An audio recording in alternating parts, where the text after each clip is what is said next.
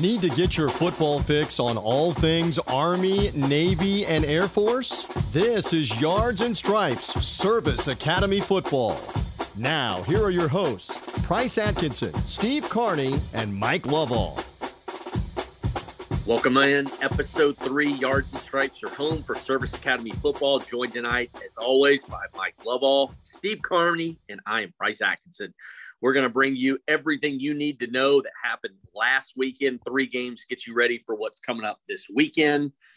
We got a lot to talk about this week, guys. Some news and notes to pass along. We got our Travis Manion Foundation Honor Roll segment. Let you guys know next week we'll have Army head coach Jeff Monken with us.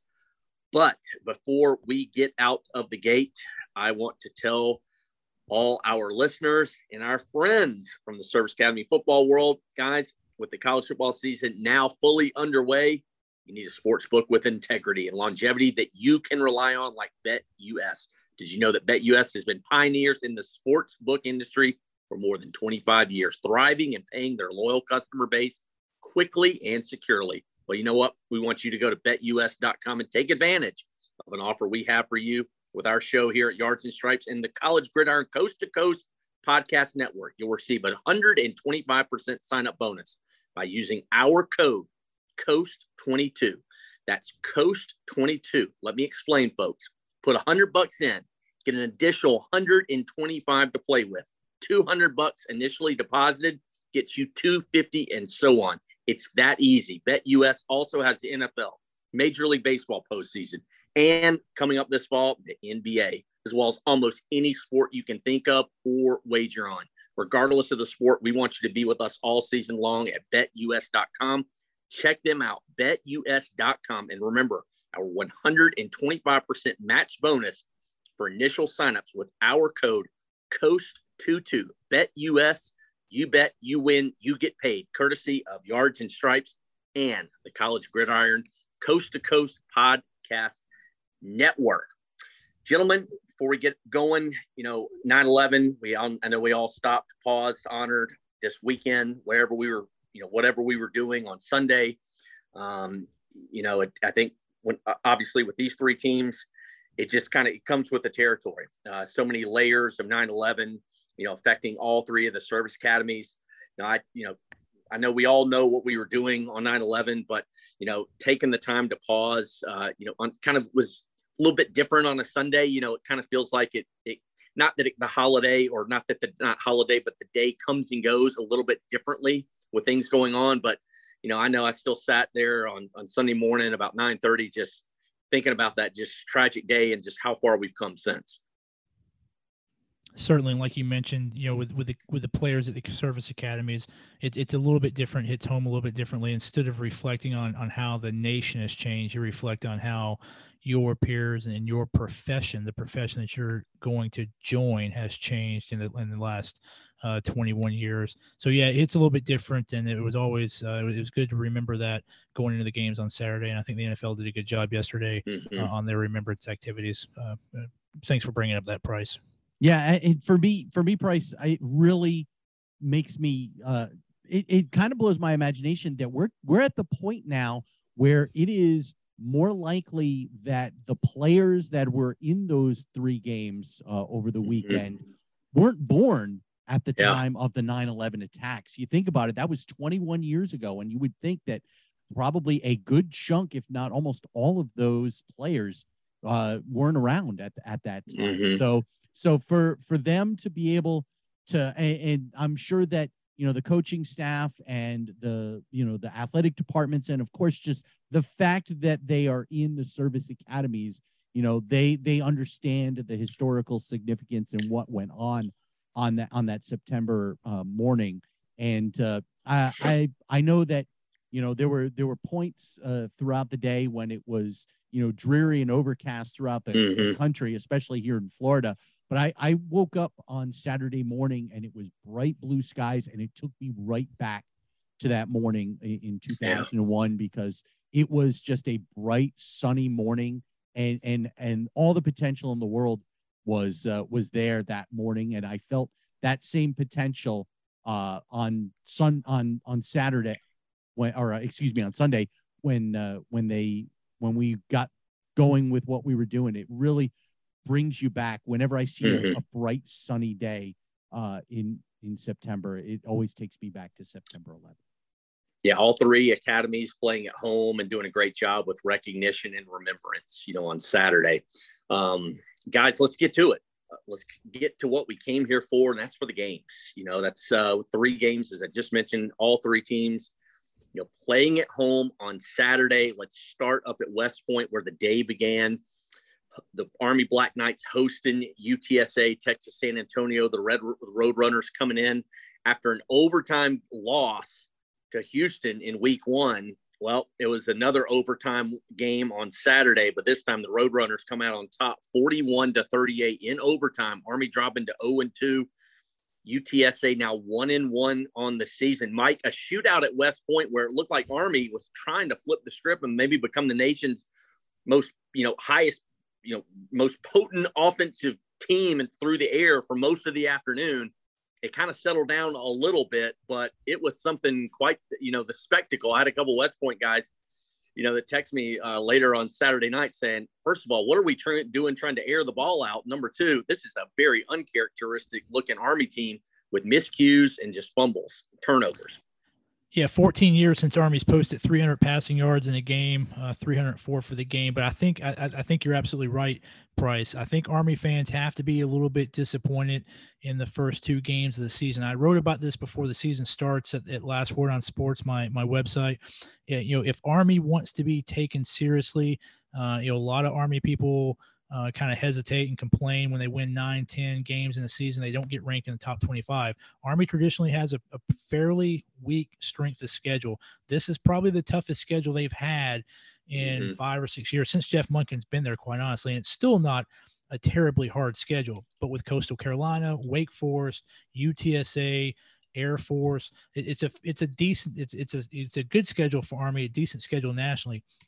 They really had a chance to make a statement with this schedule and make a statement, particularly with the first 2 games. They let both games get away, particularly this game. 2 15-yard penalties in the second half on the offensive line that killed the drive, a fumble that killed the drive, and then, of course, the backbreaker up by 2 scores, muffing the punt inside the UTSA 3. Army fans have to be disappointed with a good game at Coastal Carolina. Could have had that one, led in the second half, let it go away, led by 2 touchdowns late in third quarter against UTSA, another team coming off a Conference USA championship. Could have really made a statement, could have made up for last week, could have set the tone, and they let it slip away again, like you said, with uncharacteristic mistakes. Penalties on the offensive line, fumble by the running back, and of course the muff punt, and that really allowed UTSA to get in. UTSA, I'm not sure a lot of people understand this. UTSA had some travel difficulties getting to West Point, didn't have a walkthrough, wasn't able to execute their normal schedule the morning of. So they basically got in to the hotel late, immediately went to sleep, got up, and had to get to Michie Stadium. The visiting teams actually stay about an hour away from Michie Stadium. It's a little bit of a logistical nightmare, which is one of the reasons why Army had won every home game for like 3 straight years. It's because it's a little bit of a logistical nightmare for the away team. So Army had them right where they wanted them. And you thought they're late in the third quarter, 2 minutes to go. Army was about to get the ball back with 2 touchdown lead. You thought Army was just going to do one of those patented Army 8-minute drives and just suck the life out of UTSA. They muffed a punt right inside the 2, and that was UTSA's chance to come back. So kind of unique with the passing yards, but the Army fans have to be disappointed with this 0-2 start. You got to feel like you definitely let this game away, and you probably could have closed on Coastal Carolina again. Defense gave up 512 yards in the offense, just like we said last week. The offensive play calling just looks out of sync. There's just something that's not clicking right like it has for the past 5 years. Steve, Jeff Monken said after the game, quote, "We threw the ball for a bunch of yards. Who cares? We don't win that way. We win by running the ball and stopping the run. We didn't do that or do it consistently," end quote. That says it all. Yeah, it really does, Price. And you look early on, I thought Army played Army football. They stopped UTSA on the first drive on downs, but then end up turning it over themselves on downs. They weren't able to get anything going after the defensive stop in the first drive of the game. And I certainly thought that, if you were able to stop them and then do what Jeff Monken said, run the football effectively, you were going to find yourself in really good shape. And let's face it, the Black Knights are lucky that they got to overtime. UTSA had a field goal opportunity late in the game as time basically expired and missed the field goal. And so that should have been, that could have been a 38-35 final in regulation. And I really think that they did not do, as you said, and as Coach Monken said, they didn't run the football. They didn't stop the run. And when you're not doing that, when you're Army, you're finding yourself in big trouble, which is what happened. We know that the triple option starts with the quarterback, but the fullback, the dive is the other, almost like kind of 1B, if you will, to the triple option with the quarterback keeper and the quarterback pulling strings at 1A. Through 2 games this season, Army fullbacks have combined for just 99 yards on 39 carries. That's 2.5 yards a carry. Their longest run from scrimmage is 9 yards. That's incredible. When you think of Army and big plays, triple option, even honestly, look, Army's had big plays this year. They just haven't been through the ground, or at least through the fullback. That's really incredible when you think about it, guys, with how explosive this offense is.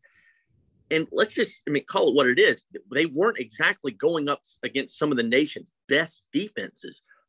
Something is going on. They've got to find a way to get this thing clicking, Mike. Price, you know what the stat of the day for the Army game was? When I knew that Army was in trouble? Jacoby Buchanan had a carry for a loss of yardage. That was his first in his career. So that was an incredible streak and an incredible stat that was broken with Jacoby Buchanan. Of course, he also later had the fumble that gave UTSA the ball in Army territory. But you're right. I think teams have figured out what they're doing is they're taking their 2 defensive tackles and they're stunting inside, both stunting inside instead of both going Roger or both going Larry. They're both stunting inside. Teams are selling out, and they're going to make Army beat them other than with the fullback dive up the middle. It worked much better for Coastal Carolina.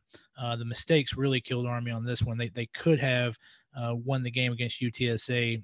They did a good job taking advantage of that. They had man coverage in the secondary all game. Cade Ballard was able to throw the ball effectively when they chose to, and they were able to get some momentum on the outside.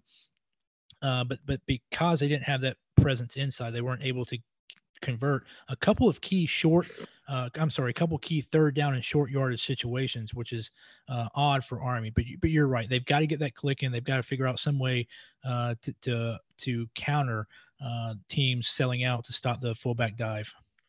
Yeah, and after Army led at the half 21-14 and then scored the first touchdown of the second half, it was the Frank Harris show pretty much from there, right, guys? 17-21, 194, and 2 touchdowns in the second half. A lot of the stuff that he was getting was underneath. Army wasn't really giving up anything vertically or really far down the field. I don't know how much of a factor it was, but I think Army's secondary is starting to get a little bit banged up. They're the quarterback of their secondary, senior safety Markel Broughton. I think he got hurt early in the game, came back in. I believe he got hurt again in overtime and went back off. We talk about Andre Carter, who had 2 sacks and who everybody knows how, the accolades and, the attention he's going to garner. But Markel Broughton in the back end of that defense is almost just as critical. And with a secondary that's getting a little bit banged up and possibly losing him, we don't know yet. That could be a big loss. I don't know how much of a factor that had in the game, but whatever 6-year senior Frank Harris did, he found something that worked to the tune of, 359 yards and 3 touchdowns for the game. No interceptions.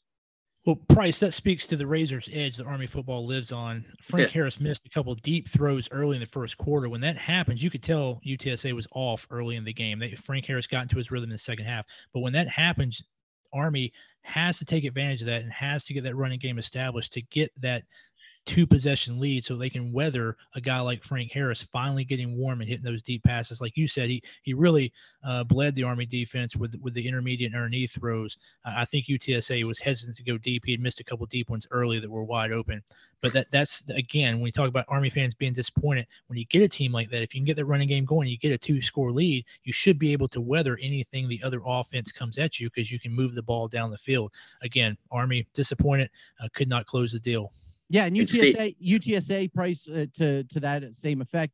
They did a good job of limiting their mistakes. You mentioned some of the missed throws down the field, but they also did not they did a good job of holding on to the football in the second half. You didn't see a whole lot of dumb mistakes by the Roadrunners offense in that second half. And when you're Army and you're going up against a team like UTSA, you've got to capitalize on mistakes that they make. But if they don't make any mistakes, it's really hard to capitalize. They did exactly what a road team has to do against a good opponent. They stayed in the game. They hung in there until the last quarter, and then they were able to take advantage of that. Sorry, Price, go ahead.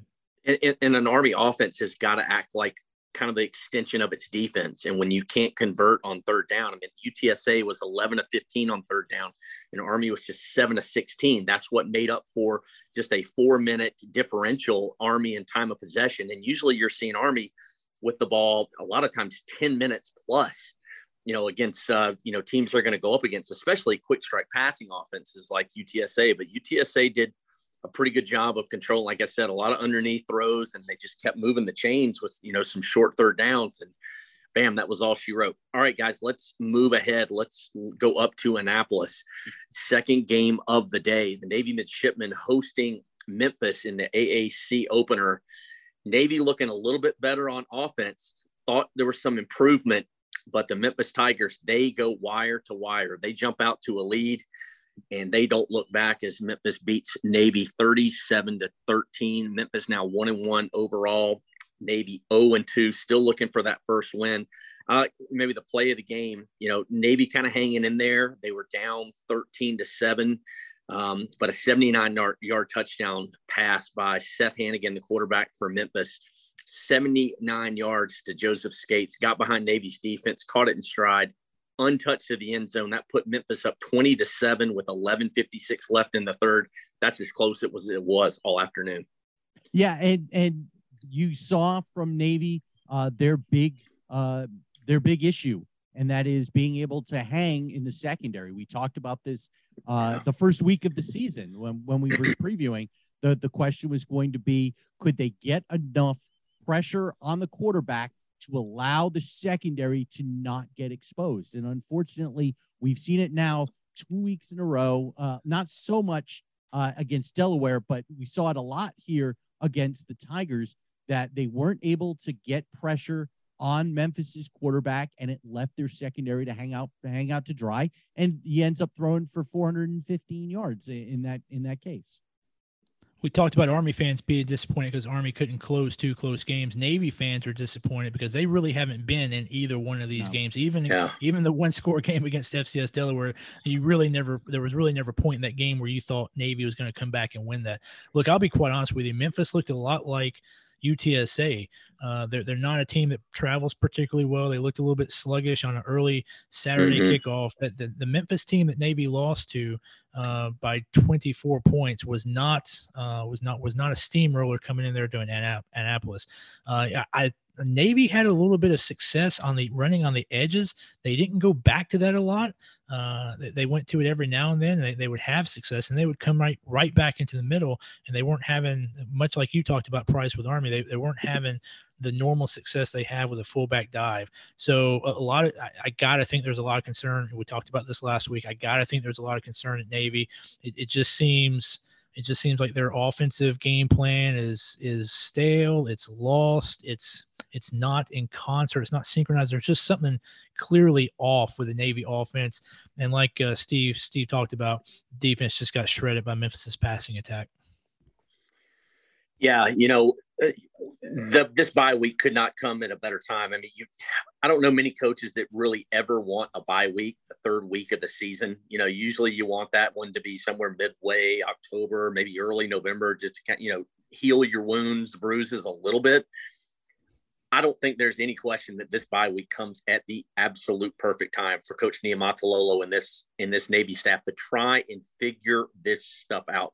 They've got to figure something out. I don't know if it's a quarterback change. I don't know if it's a position. I don't know exactly what they need to. They've got to do something on offense to get it clicking, because the defense, they just can't continue to bear the brunt of this. They did have 4 sacks in the game against Memphis, but I mean, giving up 415 yards through the air. And let's just put it this way, too. It wasn't like these were, that he threw it 50, 60 times. He completed 24 passes, guys. That was basically 12 yards at completion. You've got to find a way to get off the field on defense. But this Navy offense has got to help them out. They've got to move the football, and they cannot do that right now with the quarterback or with the fullback. And on top of that, Mike and Price, I think you look at the turnover ratio as well. Navy has committed 6 turnovers, and they have 1 takeaway in the first 2 games. That's unacceptable as well. You're setting up your defense to fail when you're given an opposing offense a short field. Yep. Price, the good news is they have a bye this week. The bad news is it's not going to get much easier. They go to East Carolina the week after the bye. East Carolina gave NC State all they could handle in game 1 of the week. And then the week after that, they travel to Colorado Springs and face a really good Air Force team. So the good news is they got a bye. The bad news is it's not getting any easier coming out of the bye, at least for 2 weeks. Yeah, we talked about this early. We talked about on the very first episode that if Navy, they need to get out to a good start. They got to have some success, taste of victory, get some momentum, because the back end of the schedule, especially November, is absolutely brutal. All right, guys, let's move over to Colorado Springs. Let's move out west. Air Force hosting Colorado for the first time since 1974 in the Springs. 33,647 came out to watch this one in the rain. What a ball game. Air Force takes a little bit of time to get going. They finally rev things up in the third quarter. Rain, nasty weather. It's going to account for some turnovers, and it did. 6 total turnovers, but Air Force shakes loose the Buffs in the third quarter. Brad Roberts, 174 yards and 3 touchdowns. 41-10 as Air Force sends Colorado back to Boulder. 0-2. The Falcons now 2-0, receiving votes in the coaches poll. I think they check in at number 29 now. A statement win by the Falcons.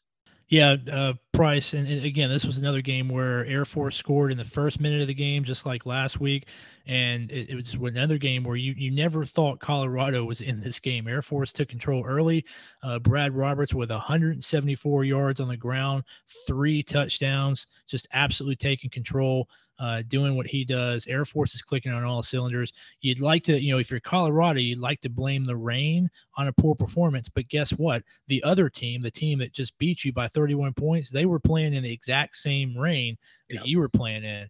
So yeah, I got it. Colorado's not a very good Power 5 team. Carl Durrell is probably much shorter than Ken Niumatalolo. Probably, I would, coming into the week, I would tell you that Carl Durrell might actually be shorter than Scott Frost. Obviously, that turned out to be not correct. But Colorado did not look good. But still, that's still a Power 5 program out of the Pac-12 that Air Force went up against and absolutely dominated. I mean, if you watch that game, there was never a point in that game when you thought Colorado was in the game. Tennessee transfer J.T. Shrout had 51 yards in the air, 5 for 21. He was less than 25% completion percentage. That is historically bad. I think they had just over they had 111 yards rushing. So they had a total of 162 yards of total offense. I got it. The weather was bad, but the other team playing in the rain had 443 yards of total offense. So you can't blame the rain. If you do, that's on the coaches. Steve, your defense only, if you're Army, you're feeding off an incredible crowd, an incredible environment in the rain. I mean, Colorado had not been there since 74. I said on last week's show that Colorado had won the last meeting in 2019. I was incorrect. A listener corrected me on that. Air Force has won 2 in a row now. But that defense, feeding off that crowd, well, we know the Air Force offense was good. They held, like Mike just mentioned, 162 yards was all that Colorado got. 8 first downs, Steve. Yeah, only 8 first downs, and the Buffaloes were 1 for 11 on third down. So you could tell that once they got into situations where it was going to be, hey, we need a big play in order to move the sticks, they weren't able to put it together. And I looking at some of the things that went through. You mentioned 5 for 21 through the air, only 51 yards passing for a team that does not run the option. And yes, I know Air Force had exactly 8 yards passing in this game, but that's because they are the number 1 team in the country running the football, and they don't throw the football. To have what is supposed to be a balanced offensive output like you would in a Power 5 conference like Colorado has, and to go out there and lay a complete egg. Yes, it was raining, but hey, you've got to be able to move the football like the Falcons did, and they were able to, as Mike put it, there was no time that game ever felt like it was in any sort of contention. That when you get out to a 20-0 second quarter lead and then are able to coast from there, even though you turn the ball over 3 times. Granted, one of them was a punt that went over the head of the punter. I get that. I think that they just showed that they are, I still think they're the team to beat in the Mountain West. I agree with that. I think that they might be the team from everything that we've seen so far. The sample size is pretty small.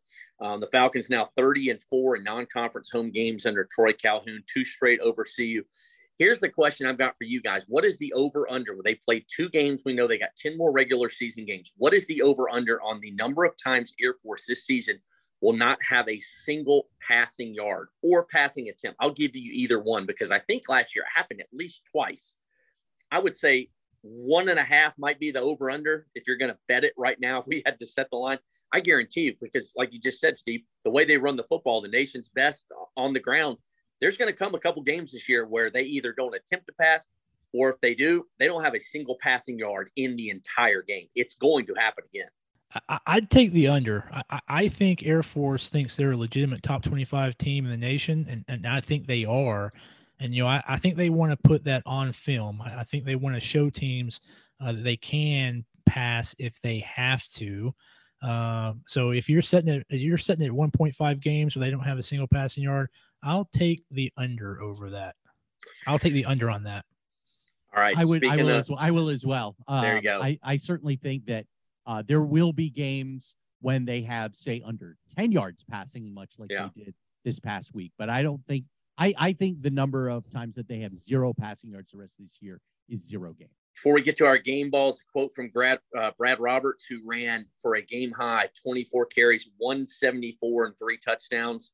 He said after the game, quote, "I'm trying to make the fullback hip again. I love being a fullback, especially the way we run our fullbacks in this offense. It's awesome," end quote. And I thought it was awesome how Air Force played again, 41-10 over Colorado. When we come back, we got to give out some game balls. We got to tell you about our friends at Ticket Smart. We got our Travis Manion Foundation Honor Roll segment. We got some news and notes to kind of pass along to you here before we get out the door. And we got to preview our 2 games coming up this weekend. Don't go anywhere. We got a lot more coming to you here on Yards and Stripes, your home for Service Academy football that you can download, listen, subscribe, Apple Podcasts, Spotify, or wherever it is you get your podcast every single week. It's everything you need to know about Service Academy football. Yards and Stripes continues. Here once again are Price, Steve, and Mike. We got to give out some game balls from our standout performances of the weekend. Before we do that, Mike, tell us about Ticket Smart. Football fans, we know that with the season cranked back up, you're looking for the best seats at the most competitive prices, and we want to make sure you take advantage of Ticket Smarter and their mobile app. We know that buying college football tickets online requires trust, and Ticket Smarter has partnered with more than 100 universities and 24 conferences as their official ticket resale marketplace. They've also partnered with ESPN Events as the official ticket resale partner for ESPN Events. And with the best selection of NCAA football tickets, Ticket Smarter makes sure fans from all over the country experience the power and excitement of college football live. Purchase your tickets quickly, securely, and at the best prices on the secondary market with a Ticket Smarter mobile app or at ticketsmarter.com. And we've got an additional offer for those listening to all of our podcasts on College Gridiron Coast to Coast. Take 5% off of your purchase of $100 or more with our promo code GRIDIRON22. That's GRIDIRON22 for 5% off your order of $100 or more. And that code isn't just for one-time use. Nope.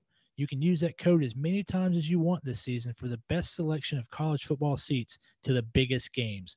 Check out the selections and the pricing now with Ticket Smarter, and remember our code GRIDIRON22.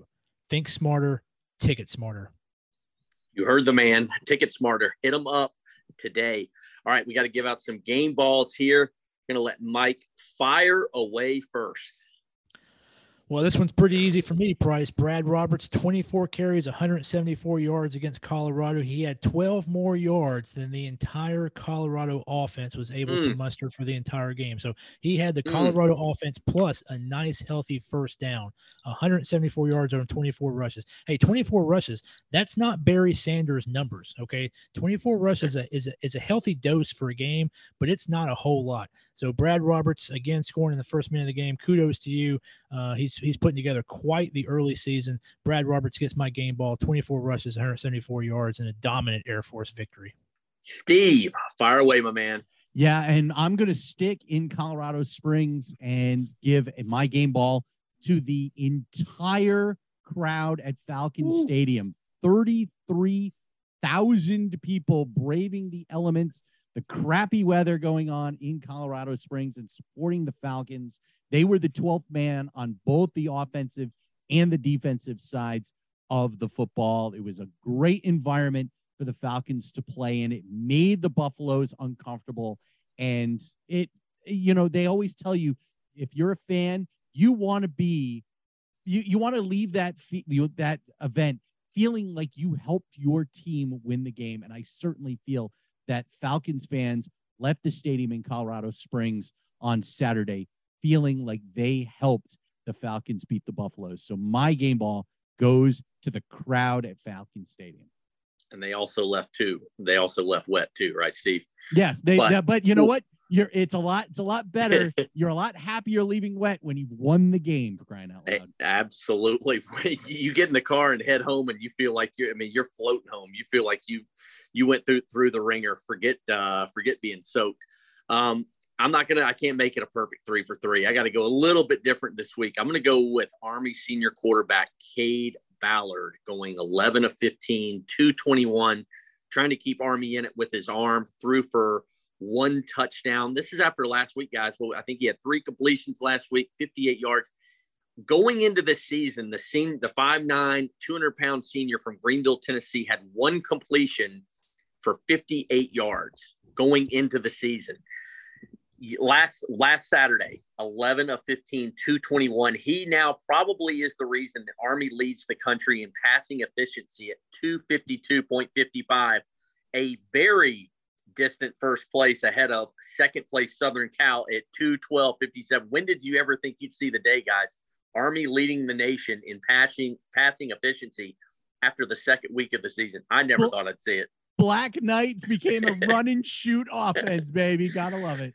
You got that right, boy. But I think Jeff Monken would like to have a little bit more balance in that thing. But yeah, I'm going with Cade Ballard, the Army senior quarterback out of Greenville, Tennessee, with my game ball this week. All right, we got a lot more to do. We got our Travis Manion Foundation Honor Roll segment where we remember a fallen hero who has given the ultimate sacrifice. We got some news and notes to pass along to you.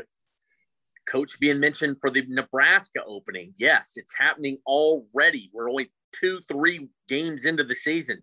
We've got coaching changes, and one of our Service Academy coaches is being mentioned for that opening. We got a new kickoff time. We got 2 games, including a Friday night kickoff this weekend. We're going to tell you all about it when we come back here on Yards and Stripes, your home for Service Academy football that you can follow on Twitter and Facebook at Yards and Stripes. Give us a follow. We'll be right back here on Yards and Stripes with the Travis Manion Foundation Honor Roll segment. In 2007, Marine First Lieutenant Travis Manion was killed in Iraq after saving his wounded teammates. Travis's legacy lives on through the words he spoke before his final deployment. If not me, then who? Words that today fuel the spirit of Travis Manion Foundation. And through TMF, these words can live in you too. Show the world what you're made of, because character is invisible until it's not.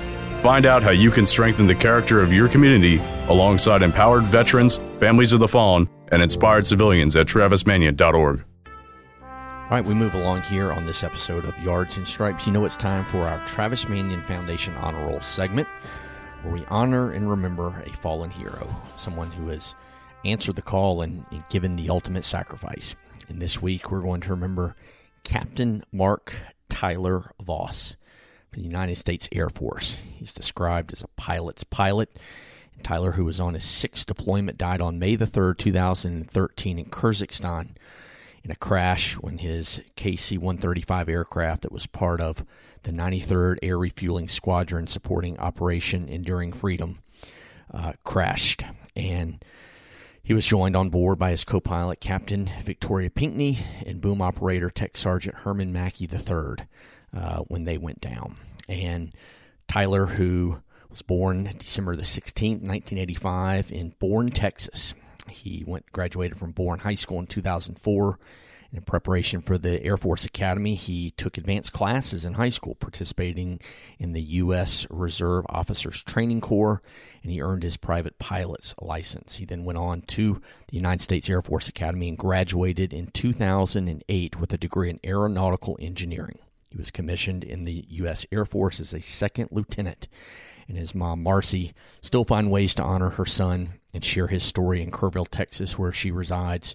The memory of her son goes wherever she does by the way of a Gold Star license plate on her vehicle, which reads, quote, SHL-77 in honor of his plane. She said, quote, Tyler developed a love of flying at an early age. As a young child, he often rode in the back seat of a small airplane with his dad. End quote. His two siblings, Morgan and Forrest, also both serve in the United States Air Force, and Tyler's service and sacrifice were honored by his family during the 2015 Travis Manion Foundation West Virginia expedition. So we remember Captain Mark Tyler Voss, United States Air Force, who gave the ultimate sacrifice in May of 2013, supporting Operation Enduring Freedom. And as you know, the Travis Manion Foundation is empowering veterans and their families and fallen heroes to develop character in future generations. TMF strives to unite and strengthen communities by training, developing, and highlighting the role models that lead them. They develop programs, training opportunities, and events designed to empower veterans and families of the fallen, and then inspire them to pass on their values to the next generation and the community at large. And you can visit Travis Manion Foundation online at travismanion.org. Right now, 9/11 Heroes runs are going on in communities across the country this month. And you can find a run near you at travismanion.org where you can participate, run, ruck, walk, whatever you like to do to honor a loved one or someone you know who is a hero. So many answered the call on 9/11, which we obviously remembered this past weekend, and we remember them and their sacrifice here every single week on the Travis Manion Foundation Honor Roll. Travis Manion Foundation's 9/11 Heroes Run 5K race series unites communities across the country and around the world to honor the sacrifices of September 11th and the war since. Join your community this September and register to run, walk, or ruck by visiting 911heroesrun.org. The latest with Navy, Army, and Air Force on Yards and Stripes Service Academy Football. Final segment here on Yards and Stripes, Episode 3. Appreciate Travis Manion Foundation for partnering with us once again. Go to them online. Look at travismanion.org. They're doing just amazing work in communities across the country. Their 9/11 Heroes Run is going on this month. You can sign up to run, walk, whatever, in a community near you. Just visit them online, travismanion.org. Got some news and notes to pass along that will preview our two games, joined by producer extraordinaire Steve Carney, and then Mike Lovell with Last Word on Sports. You can check out his work online, lastwordonsports.com. I'll let Mike tell you a little bit more about that here in just a few minutes. Navy at East Carolina, a September 24th kickoff, Saturday, 6 p.m. That one's going to be on ESPN Plus. Game time announced this week. Brad Roberts, we just got game ball from Mr. Mike Lovell right there. Mountain West Offensive Player of the Week this week for his outstanding performance against Colorado. And then, as Nebraska has now fired Scott Frost, they are looking for a head coach, gentlemen. And one Troy Calhoun is mentioned as a possible replacement. I've seen several national writers mention Troy Calhoun. Pete Thamel was one of the latest I saw mention his name amongst probably a baker's dozen or so earlier today. I don't know about you all. I think that Jeff Monken would be, if you're going to look between the three coaches that we have in our three programs, I know Calhoun's the hot name right now. I still think Jeff Monken would be a better fit at Nebraska. I don't know what you all think. Tell me I'm wrong, or tell me you think Troy Calhoun would be the guy that Nebraska could not go wrong. Price, I agree with you. I think Jeff Monken would be the better choice. What Calhoun has done at Air Force is really great. What Monken has done with building the program at Army from what it was in a area that doesn't have a lot of natural recruiting depth, not because there's not great athletes, but just because there's a lot more competition for the great athletes in the high school level. He's done a tremendous job there. He's done a tremendous job recruiting those same athletes that Navy recruits on the Eastern Seaboard. He has deep ties in Texas. The other thing about Jeff Monken is he's got deep ties in the college football community. Of course, his cousin's the offensive coordinator at Georgia. Remember that. Jeff Monken has stated that he's not necessarily tied to bringing the flexbone offense to a Power 5 program if he gets that job. I think both Jeff Monken and Troy Calhoun would both be great choices. And here's where they're at. If you're Jeff Monken or you're Troy Calhoun, the decision you have is to continue with your niche job, either at Air Force or Army, and continue to get $2 or $3 million a year, 8, 9, 10 wins, a late December bowl, or do you spread your wings and do you say, hey, you know what? I've only got one life. I've only got one career. Let's see if I can do this at a Power 5 program. I got it.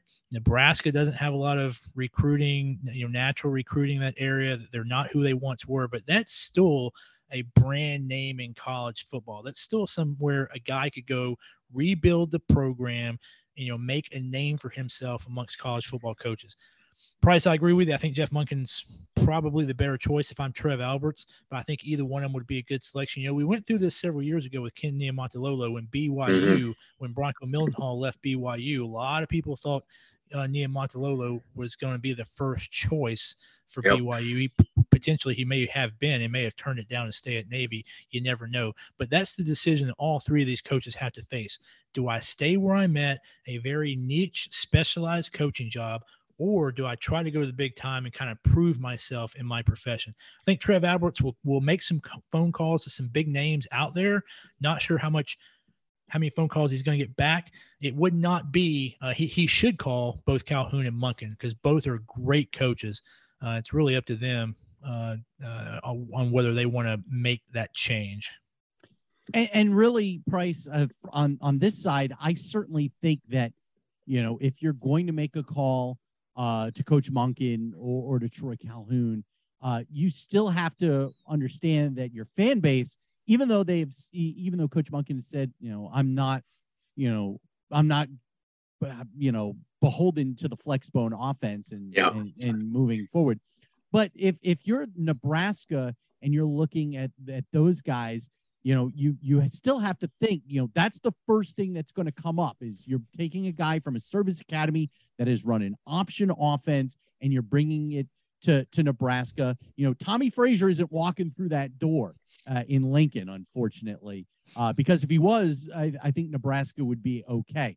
The other way that they can go is they could actually go after some of the smaller coaches, and there's a couple of names out there that I certainly think that would love to be able to have that jump because they're going from making, $600,000 or $800,000 a season where they are to making the $4 or $5 million that Nebraska is going to pay. Jamie Chadwell at Coastal Carolina is a guy that you certainly could look at. I would look at, of course, Marshall and Troy. You look at the Sun Belt. The Sun Belt is been the breeding ground of these coaches, and they're playing some really good football. And I could see Nebraska going out, and Jamie Chadwell is the guy that comes to mind first and foremost for me.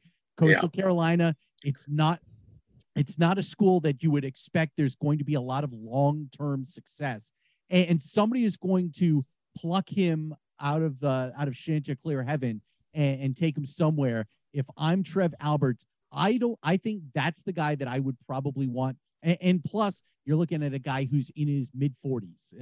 That's a guy that you could build around for a significant period of time. Chadwell's offense is great for a program like Nebraska. It's very versatile. You can tailor it to the talent you have on your team. It's not one-dimensional. Even with as much as that quarterback has done, almost in the running to set an NCAA record for completion percentage, it's still a run-first offense. So I agree with Steve that Chadwell is probably the most likely name. My point is, if you're Trev Alberts, you've got to at least make the call to Jeff Monken based on what he's done at Army. Just to see if he's interested. The big issue is that if you wait too long on Chadwell, there are going to be other spots that will open that may be more enticing for Chadwell. There might be other Power 5 positions that come open, and now all of a sudden it's, do I really want to go to Lincoln? And so make that decision. Certainly, because he's been the hot G5 name for 2 years now. I mean, this is not his first season as on the coaching board. Yeah, I met Jamie Chadwell too, and he's awesome. I mean, he's just an awesome guy to talk to. Loves ball. I can see why the guys and the players relate to him so well. I mean, of the names I saw Pete Thamel mention, I mean, Matt Campbell, Mark Stoops, Dave Aranda. There's no way any of those three in my book go, because those are all. It's a step down, quite frankly, from what they've done and where they're at. I think besides, if it's not Jamie Chadwell, or you can't get, say, Monken or Troy Calhoun, the other guy, and you might clump this one in with the names I just said that are places that would be a step down. I think PJ Fleck at Nebraska would be awesome. I don't think he would leave Minnesota to go to Nebraska, but I think Fleck. I was talking to a buddy of mine who's he lives in Omaha, and he's in grad school at Nebraska. He's a longtime writer out there at the Omaha World Herald. I told him on Saturday night, as soon as they got finished losing to Georgia Southern, I said, dude, I would love to see y'all pick up the phone and row the boat at Nebraska. I think that would be fun. But I'm going back to a lot of things that Mike said. Nebraska has been generationally bad. And when you're generationally bad, kids don't remember. They certainly don't remember the Tommy Frazier days. I mean, they fired Frank Solich when he went 9-3 that year. And the day they decided to join the Big Ten to get paid was the day it all ended. And, they can't sell kids down in Texas, where they, perennially would go to, that you get to come home and play a couple times a year, whether it be Texas Tech against University of Texas. You can't do that anymore. And the bordering states around Nebraska, name one that produces any semblance of talent. There are none. And so you've got to go into all these other places and fight other programs for other kids. And I just don't see Nebraska ever going back. I know, Steve, you mentioned a household brand name. I just don't think they're ever going to be what Nebraska once was. I think those days are gone. Yeah. Price, to your point, we led off the broadcast talking about 9/11. Steve made the great point of these players today weren't alive when 9/11 happened. Well, Nebraska was good last before 9/11 happened. The players today don't remember Tommy Frazier. They don't remember that destruction that they put on Florida for the national championship. They don't remember the destruction they put on Peyton Manning in Tennessee in the national championship the year before that. So they don't, unlike the three of us, they don't remember when Nebraska was really good. That Tommy Frazier team that his senior year, that beat down, they put it on Florida for the national championship. That might be the best college football team I've ever seen. They were really good. I know USC and Miami would beg to differ with me on that, but that was a truly dominant team. But the point is, kids these days don't remember that. So that's a great point about that brand maybe being a little bit more weighted for us than it is for the kids being recruited to play. And Steve, real quick before we move on and get ready to preview these games, I go back. I don't remember what year it was. It was only a couple of years ago when they hired Scott Frost. But I remember saying on this podcast here, if I'm Nebraska, the first call I would make was Jeff Monken. And that was when they hired Scott Frost last time. I thought Monken was a guy they should have immediately called, if not hired then. But what do I know? You look at where Scott Frost was, UCF, the undefeated season, and being his alma mater, you would expect that would be the tipping point. I bet they were probably pretty close. But the fact that Frost is a Nebraska guy and quarterback there, that's gonna tilt the scales, especially in a place like Lincoln, Mike. Yeah, but the larger point here isn't necessarily Calhoun or Monken getting a call from Nebraska. The larger point is this ain't going to be the last college coach that gets fired from a place like Nebraska, potentially Auburn, or even maybe even a program that doesn't have quite that name recognition. Indiana, Illinois, Virginia, someplace like that. This isn't going to be the last. USF. That's a great point. But this isn't going to be Frost. Isn't going to be the last coach fired this season. You got to think that at some point Calhoun and or Monken are going to have to make that decision of whether or not to pick up the phone and answer somebody's call. Steve, to your point, you get one of these teams that could be a top tier G5 like USF. They've got to make that call, because here's the bottom line. What Calhoun and Monken have done in Army and Air Force, they've pretty much maxed out their opportunity there. Look, the bottom line is Army and Air Force, as much as we love these programs, they're not going to the CFP. Even if they go 12-0, they're just not. And Air Force has a chance to win a conference title. Army's not going to win a conference title, but you got to think that they've probably maxed out what those programs can do. Hopefully not, but in reality, they've probably maxed out what those programs can do. So the decision, they're going to have to make that decision at some point or another, because somebody's going to call both of those coaches, because they're both really good college football coaches.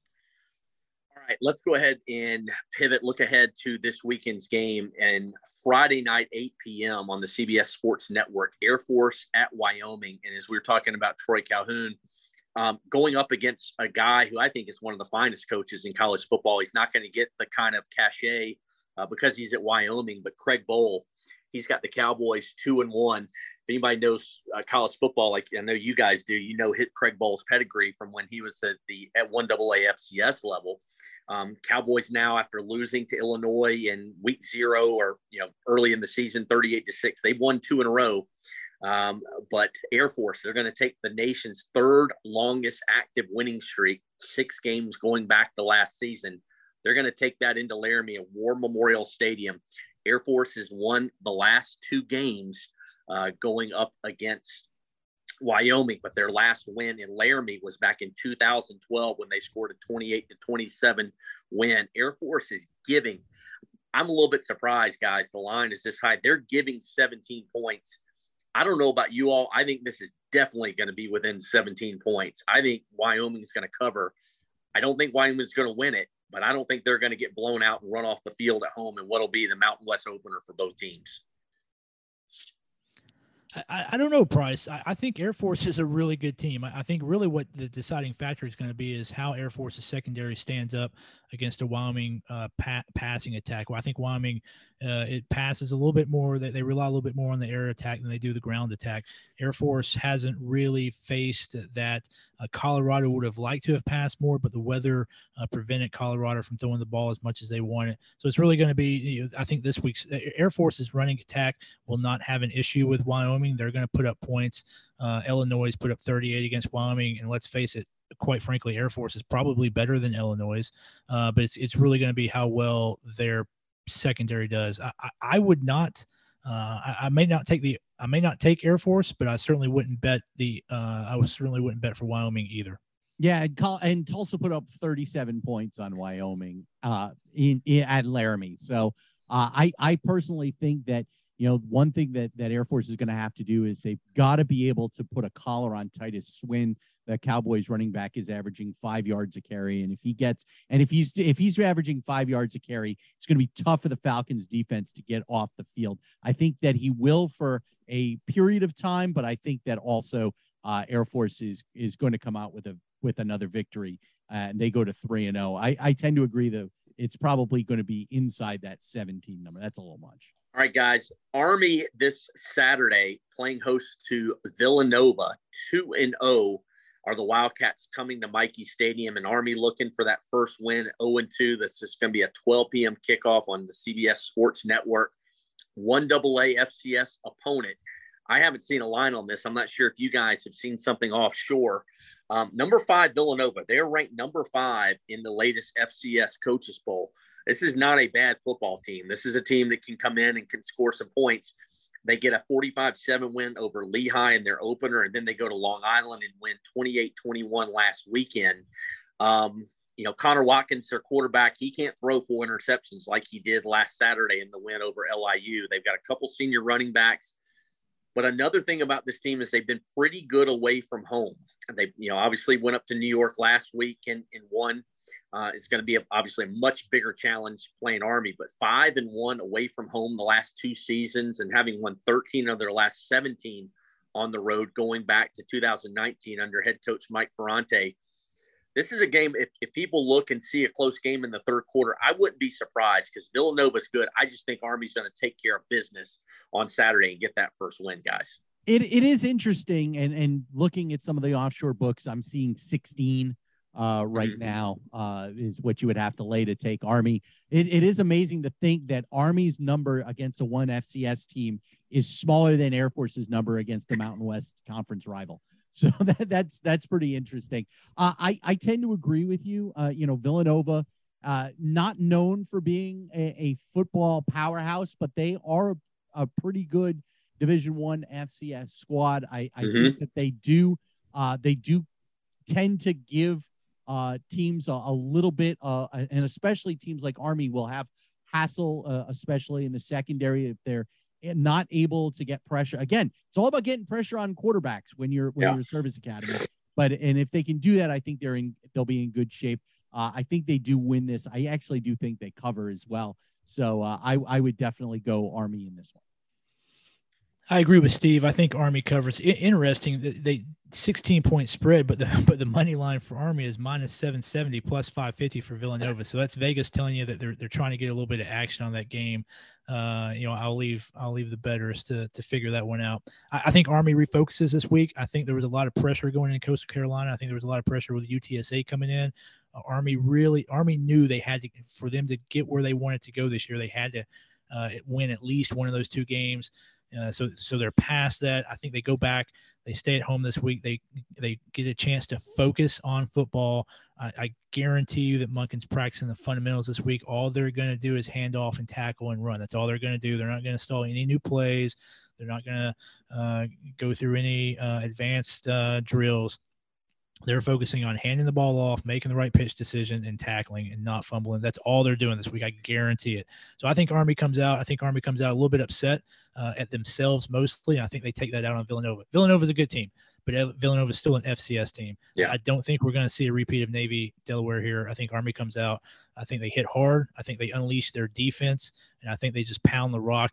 I think they pound the fullback attack straight in the middle all game. I like Army more. I like Army even against the spread, 21-24 points against Villanova. Yeah, I think Army's going to be hungry. They're going to come out mad. They want that first win, and I think they're going to play like it. All right, before we get out of here, guys, appreciate Steve Carney, Mike Lovell joining me and doing yeoman's work again this week. Don't forget, we're scheduled to have Army head coach Jeff Monken next week. Fingers crossed everything goes according to plan there. We're the part of the College Gridiron Coast to Coast podcast network. You can go listen to an array of podcasts. If Service Academy, you want more of this, look, we got all kinds of different podcasts that we can give you on the College Gridiron Coast to Coast podcast network this week, whether it's Pac-12, whether it's SEC, we got you covered. Just go visit us wherever you listen to your podcast, Apple Podcasts, Spotify. Check us out online, search Yards and Stripes, Coast to Coast Gridiron.